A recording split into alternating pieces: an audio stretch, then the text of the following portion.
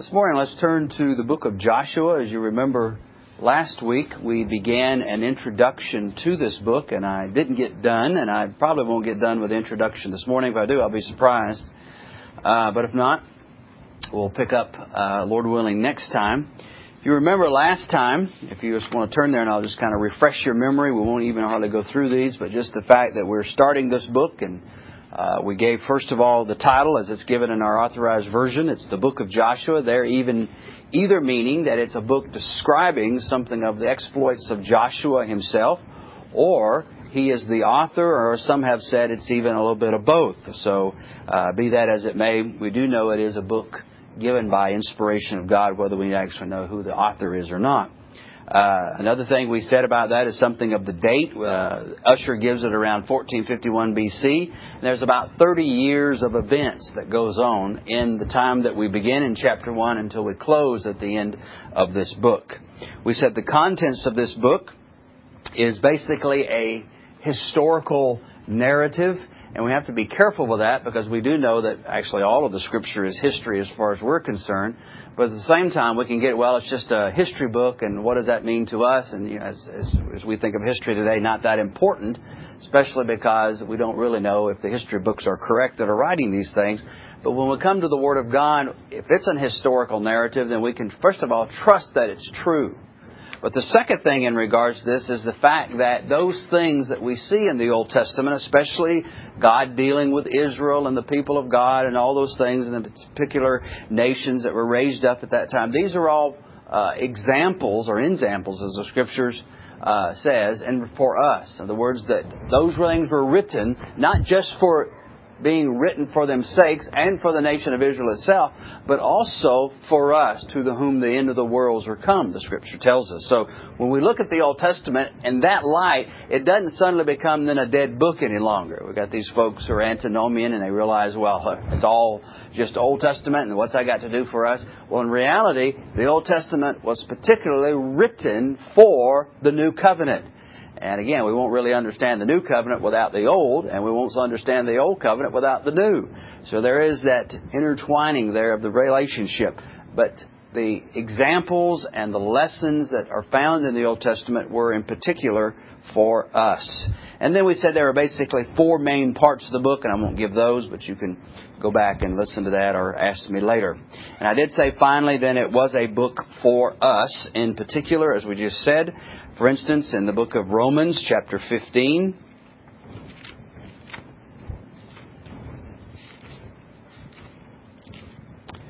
speaking of the Old Testament Scriptures, the apostle here, and verse 4, he says, "For whatsoever things were written aforetime, were written for our learning, that we through patience and comfort of the Scriptures might have hope." So there's one of the immediate lessons that we can learn from going through the book of Joshua, or for that matter, any book of the Old Testament, for that very thing. Also, another parallel passage of that is 1 Corinthians 10, verse in that section there, dealing with why we have the Old Testament Scriptures for us. And then I said we need to make a note here on the aspect of types and shadows and examples. Now, the word type, I don't think I gave you a definition, but the word type is generally used to denote, they say, a resemblance between something present, that is something in the Old Testament, and something in the future. And we do see words in the New Testament such as ensamples, shadows, examples, pattern, figures, and such as that. For instance, let me give you an instance of that. We made the mention that Adam, as he was created and in the image of God and so forth, that he was in reality a type or a figure or a representation of the true Christ who is going to come. In Romans 5, verse 14, we don't have to guess about this. We see it very plainly revealed to us. "Nevertheless, death reigned from Adam to Moses, even over them that had not sinned." That's not the verse I want, sorry. Yeah, it is. Okay, let me read it again now that I see it.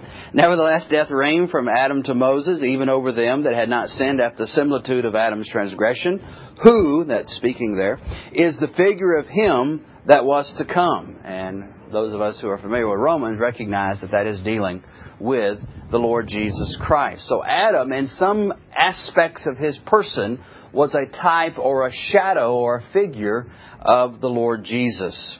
Well, that's about where we left it last week, and I said there are several things that are given in the book of Joshua that are types or figures or shadows to us, and that's where I stopped.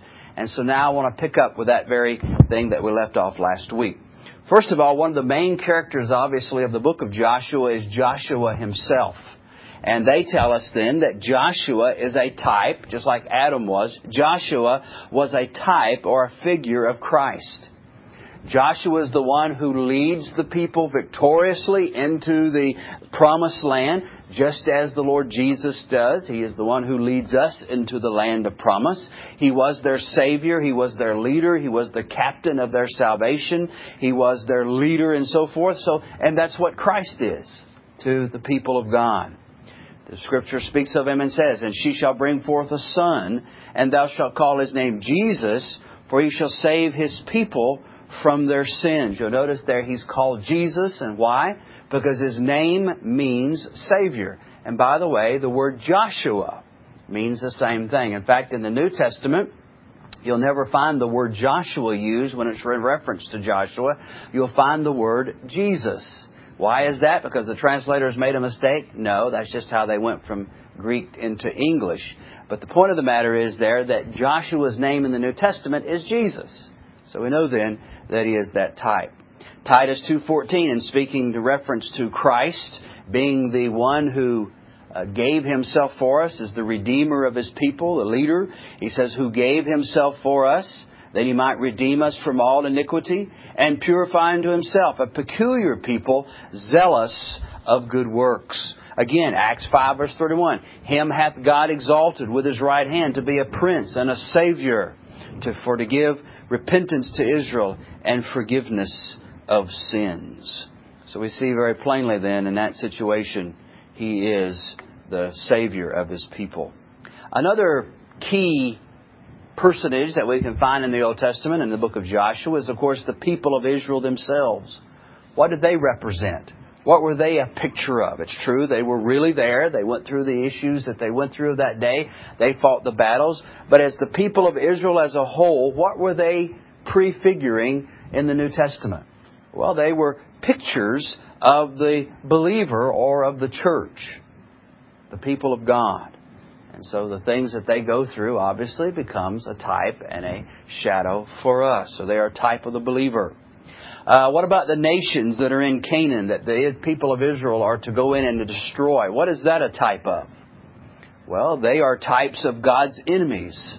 And of course a type of our enemies, sin, the flesh and the world and the devil. The Scripture tells us in the New Testament, "Dearly beloved, I beseech you as strangers and pilgrims, abstain from fleshly lusts which war against the soul, having your conversation honest among the Gentiles, that whereas they speak of you as evildoers, they may by your good works, which they shall behold, glorify God in the day of visitation." So as we read of the conquest of Israel going in and having victory over these nations, that's a picture and a type of the people of God having victory over sin and of the world and the devil. And so we can learn then lessons of how to fight sin and how to mortify. And then that brings me to the fourth one then, is the battles they face themselves. What is that a type of? Well, they're a type of the church and the conflicts that we have in our lives as Christians. In particular, as we just mentioned, mortification of sin. Again, a very important doctrine or a teaching of the Word of God. The idea that we are to kill sin. As believers, we're not to live with sin in us. We're to kill it. Excuse me. We're to be at battle against it. Just as Israel was to come in and wipe out all those foreign nations that lived there in the land of Canaan. They were considered foreigners by that time and strangers to Israel. Thus they were to take war upon them. And is that not what we're supposed to do in the New Testament with our enemies, sin? The Scripture warns us, "For if ye live after the flesh, ye shall die. But if ye through the Spirit do mortify the deeds of the body, ye shall live." Again, Romans tells us, "Let us walk honestly as in the day. Not in rioting and drunkenness, not in chambering and wantonness, not in strife and envying, but put ye on the Lord Jesus Christ, He tells us, and make not provisions for the flesh to fulfill the lusts thereof. Well, that's what's being shown there in the book of Joshua. The people of God fighting against those nations that God said, go in and you wipe them out. Kill every man, woman, boy, and girl. Well, that was a real thing that they did, but what was that a lesson to us as the people of God? Certainly not to go out and kill our neighbors. No, we're to love them as ourselves. But it's to kill sin. Our enemies, God's enemies, unrighteousness, and deal with sin as we would a true enemy who would be breaking into our house and trying to do harm to our family. We're to treat sin just as that way. Not to make alliance with it, not to make friendship with it, but we're to kill it. Cut off its head as it raises up. Get down to the root of the matter, indwelling sin, and fight with all that's within us by the grace of God. Well, we'll see that as we look at Joshua leading them into battle doing that. And then the land of Canaan. What does that represent? The land of Canaan. Well, there have been some ideas. Some see it as heaven itself. And there's probably some truth to that to some extent. But as in any type and as any figure, as you push it, you can go too far. For instance, Aaron and Miriam and Moses never made it into the land of Canaan, did they?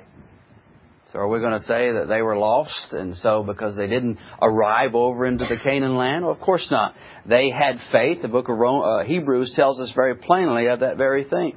But there is, in a sense, though, we can say that Canaan does represent that heavenly rest. And I know that because Hebrews tells us in such a way. Hebrews chapter, let's begin in chapter 3. And he's speaking here of verse 16. For some, when they had heard, did provoke, that is, they provoked God. Howbeit, not all that came out of Egypt by Moses, but with whom was he grieved 40 years? Was it not with them that had sinned, whose carcasses fell in the wilderness, and to whom sware he that they should not enter into his rest, but to them that believed not? So we see that they could not enter in because of unbelief. So there is this idea then that Canaan represents heaven. And that's a truism. But again, you can't push that too far.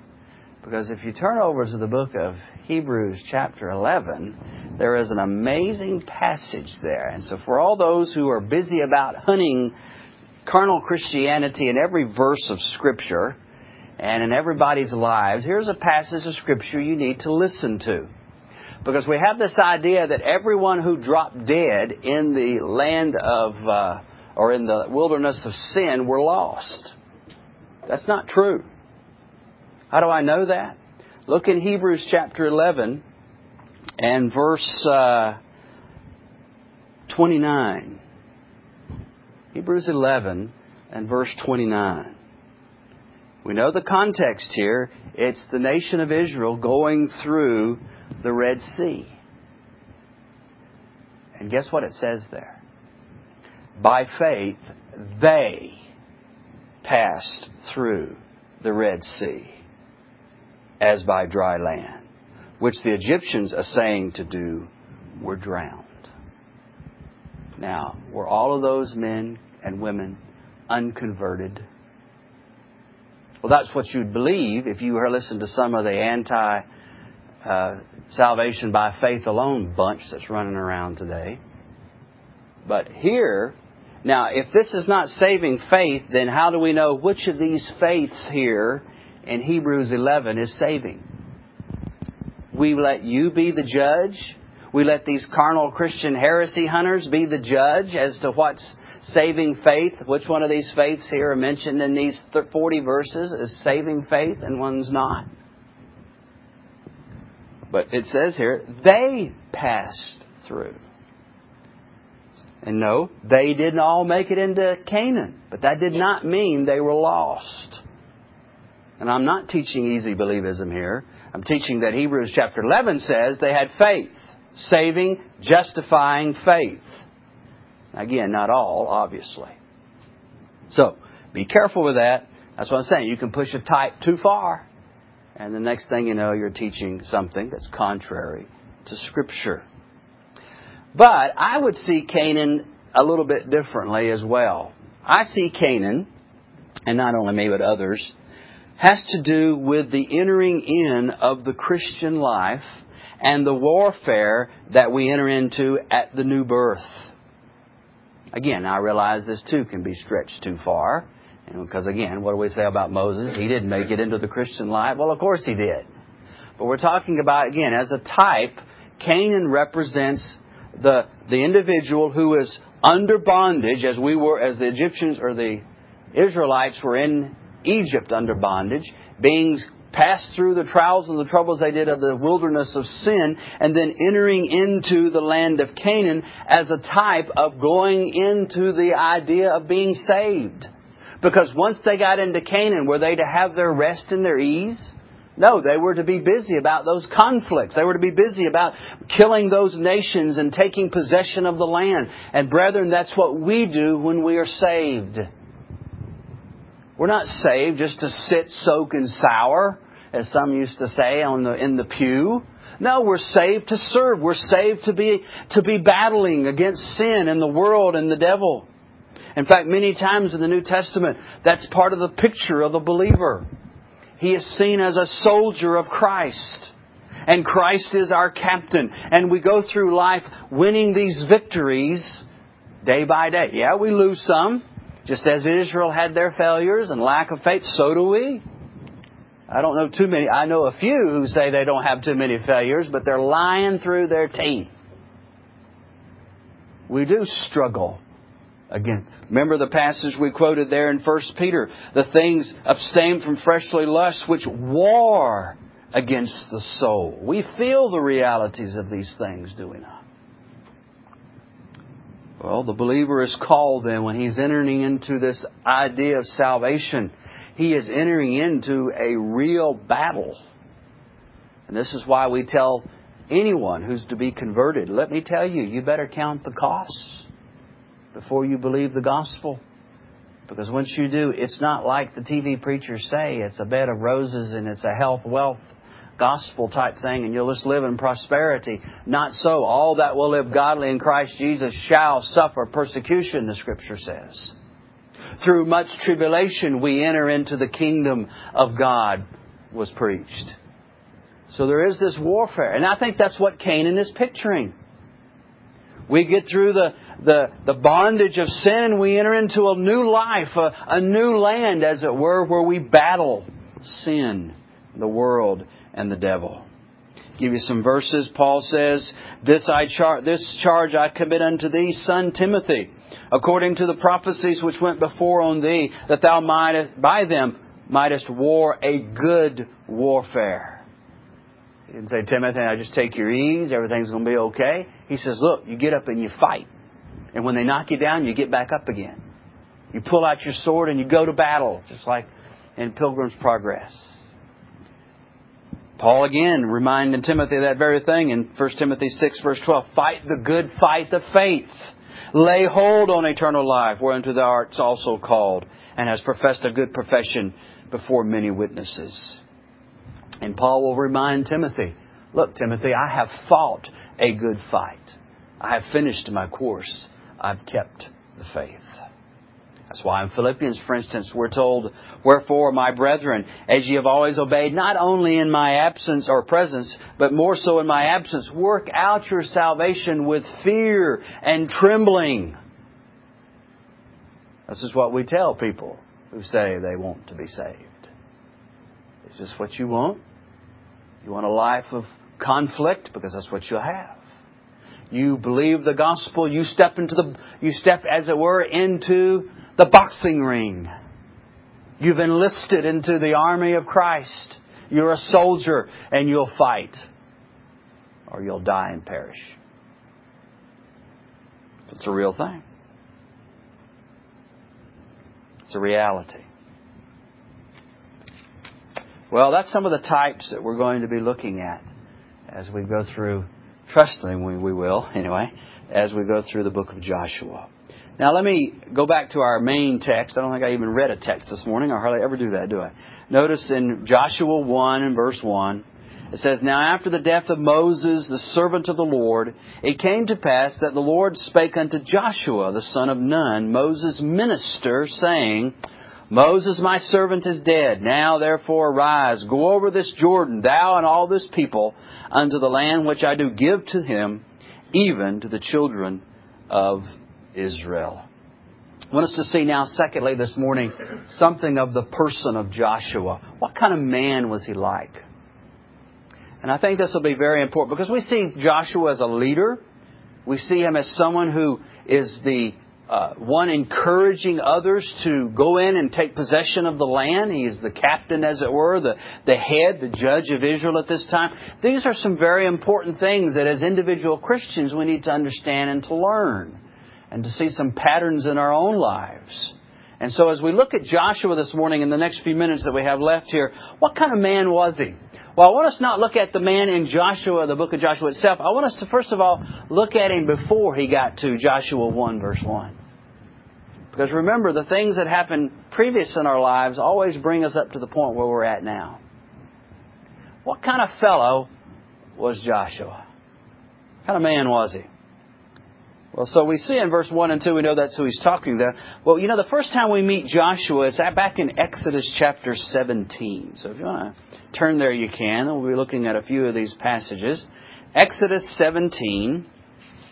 And we read first of all of him in this chapter of 17 and beginning in verse 9.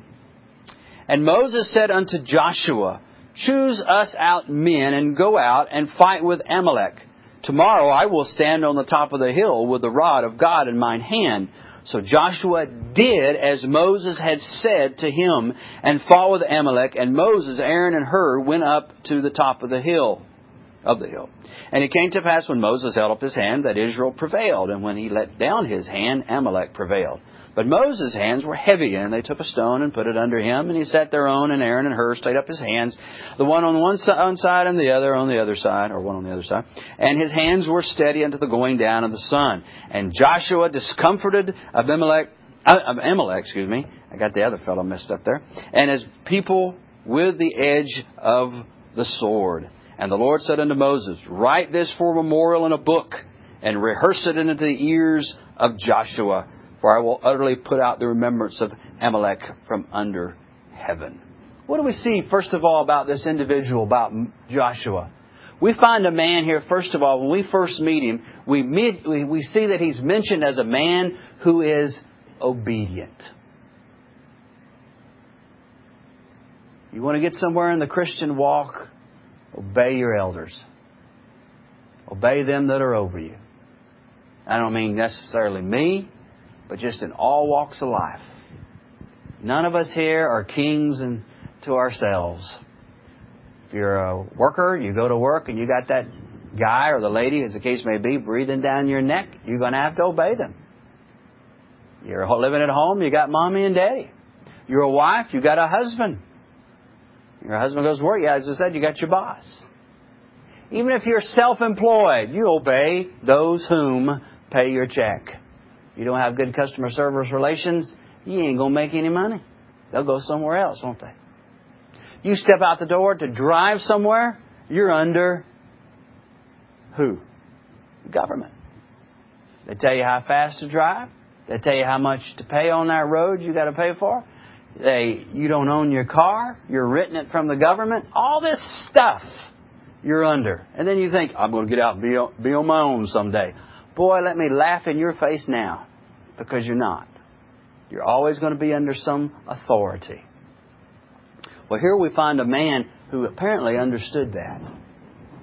Here is a man, and this is not just the first time. We see many instances of Joshua as a young man. And we'll find out, I think we'll see it here. He's a very young man at this point, and he is obedient. You want to serve, brethren, you're going to have to be obedient. Like it or not, we do. Young people, it's good you learn that now. You have to. But not only that, Exodus 24 tells us he was a servant. a servant. You say, well, I thought he was telling people what to do. Well, there again, you know not the Scriptures. Because a servant does have some authority. I serve the church, I serve you, but I'm also the ruler. I rule over them that are here. That's just Bible. And it's ignorant people who don't know any better than that. But a servant I can show you in the book of Genesis where Abraham's servant ruled over others, but yet he was a servant. Oh no, what do we do with that? See how people just don't know their Bibles and they say stupid and silly, unbiblical things.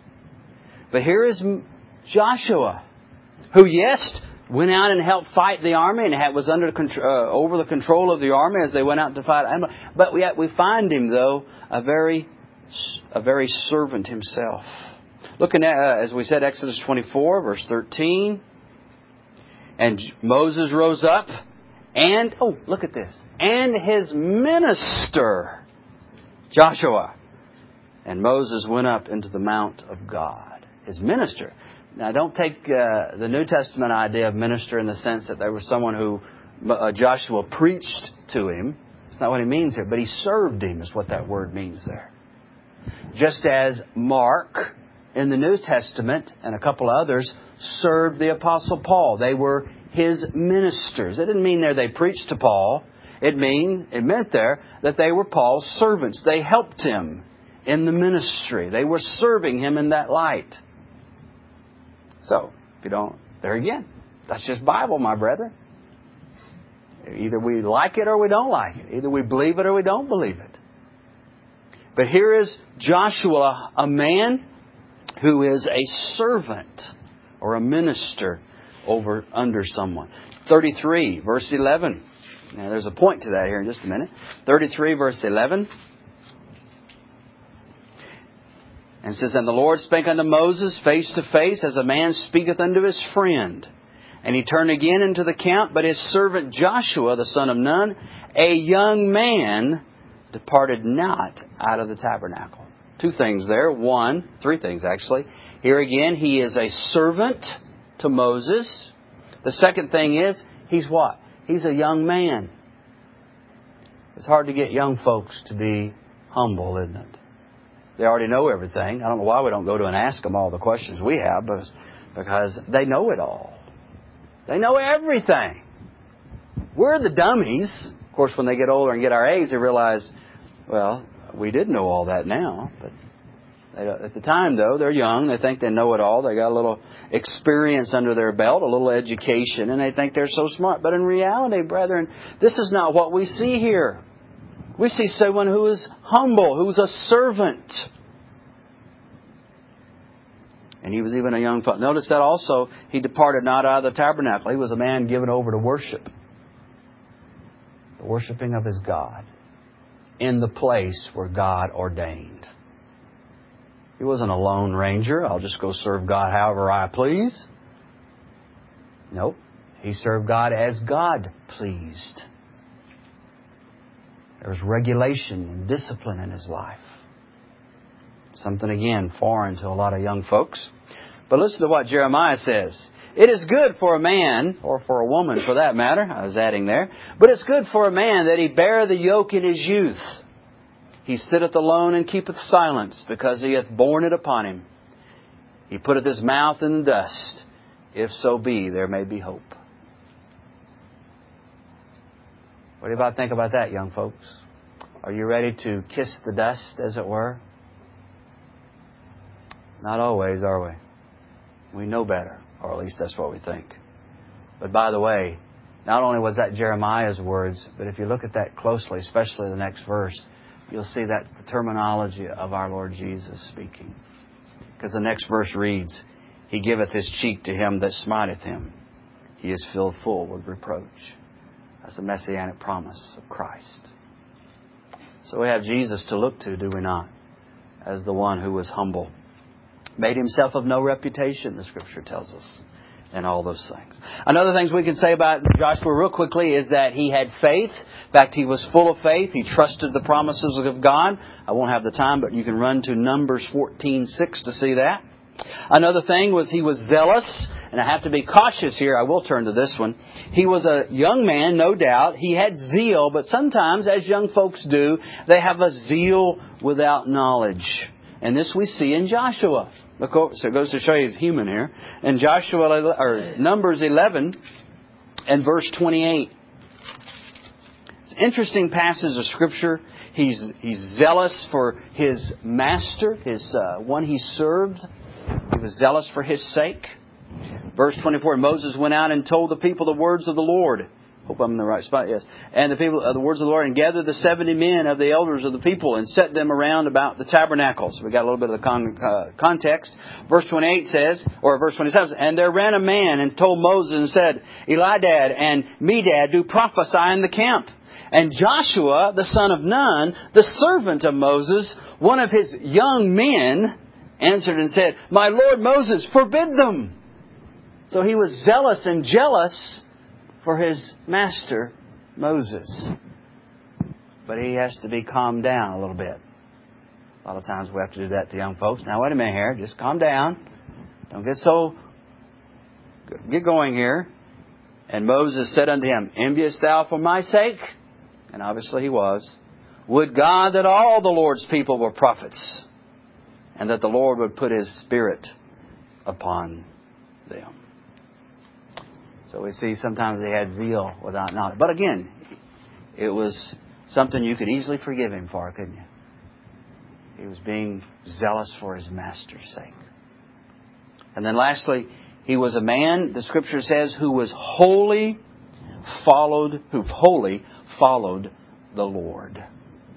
When God said it will be Caleb and it will be Joshua who go into the land. This was one of the characteristics He said about him. He wholly followed the Lord. Numbers 32, verse 12. Can that be said of us? We wholly followed the Lord. Would be nice, would it not? Well, let me make some applications and we'll quit. First of all, let me make this. This was actually the one I was going to give last week, but we ran out of time. And as we said, as we're looking at all this of the nation of Israel in particular, we will see the obedience of the people and their disobedience of the people. We will see their faith, and we'll also see their failures in faith. And it's quite easy, brethren, for us to sit and to read, and even for me to preach upon such things in a distant sort of a way with a very uncharitable, as it were, judgment upon them. Well, they should have known better. I mean, look at all the knowledge I got and all that. But we need to realize they were real people. The nation of Israel they were real folks, just like us, working out their salvation with fear and trembling, just like us. They lived like us. They lived in a world that was contrary to God, just like we do in every age. And as I said, we can very easily see their errors. But, brethren, what if our own history was being written and recorded? Our own thoughts, our faith, our deeds, our actions, our failures were be written down. You think we would fare any better than they did? Probably not. So yes, it is. It's very easy to be judging upon silly Israel, isn't it? How foolish those folks were. I mean, they saw the power of God and splitting the Red Sea and the whole nation walking through, God covering up the chariots of Egypt and all the men. Why wouldn't they believe everything else? Well, brethren, why don't you believe all what the Bible says and apply it and live by it? You know, well, I've got indwelling sin. Well, so did they. But why are we more judging towards them than we are ourselves? So we have to be careful with that. Don't we? Now, one of the things, again, as we go through this, we want to be kept from that error of this uncharitable view of others, whether Israel or our fellow brethren, in light of these things. It's really easy to whip out the sword of discipline, isn't it? And start cutting. Wouldn't you be glad the sword of justice doesn't fall on you that quick? And then secondly, young folks, see the qualities and the character here of Joshua, how you should even desire to be like that. Here was a man who did not follow the crowd. Remember the spies that went over into the land? Caleb and Joshua didn't agree with them.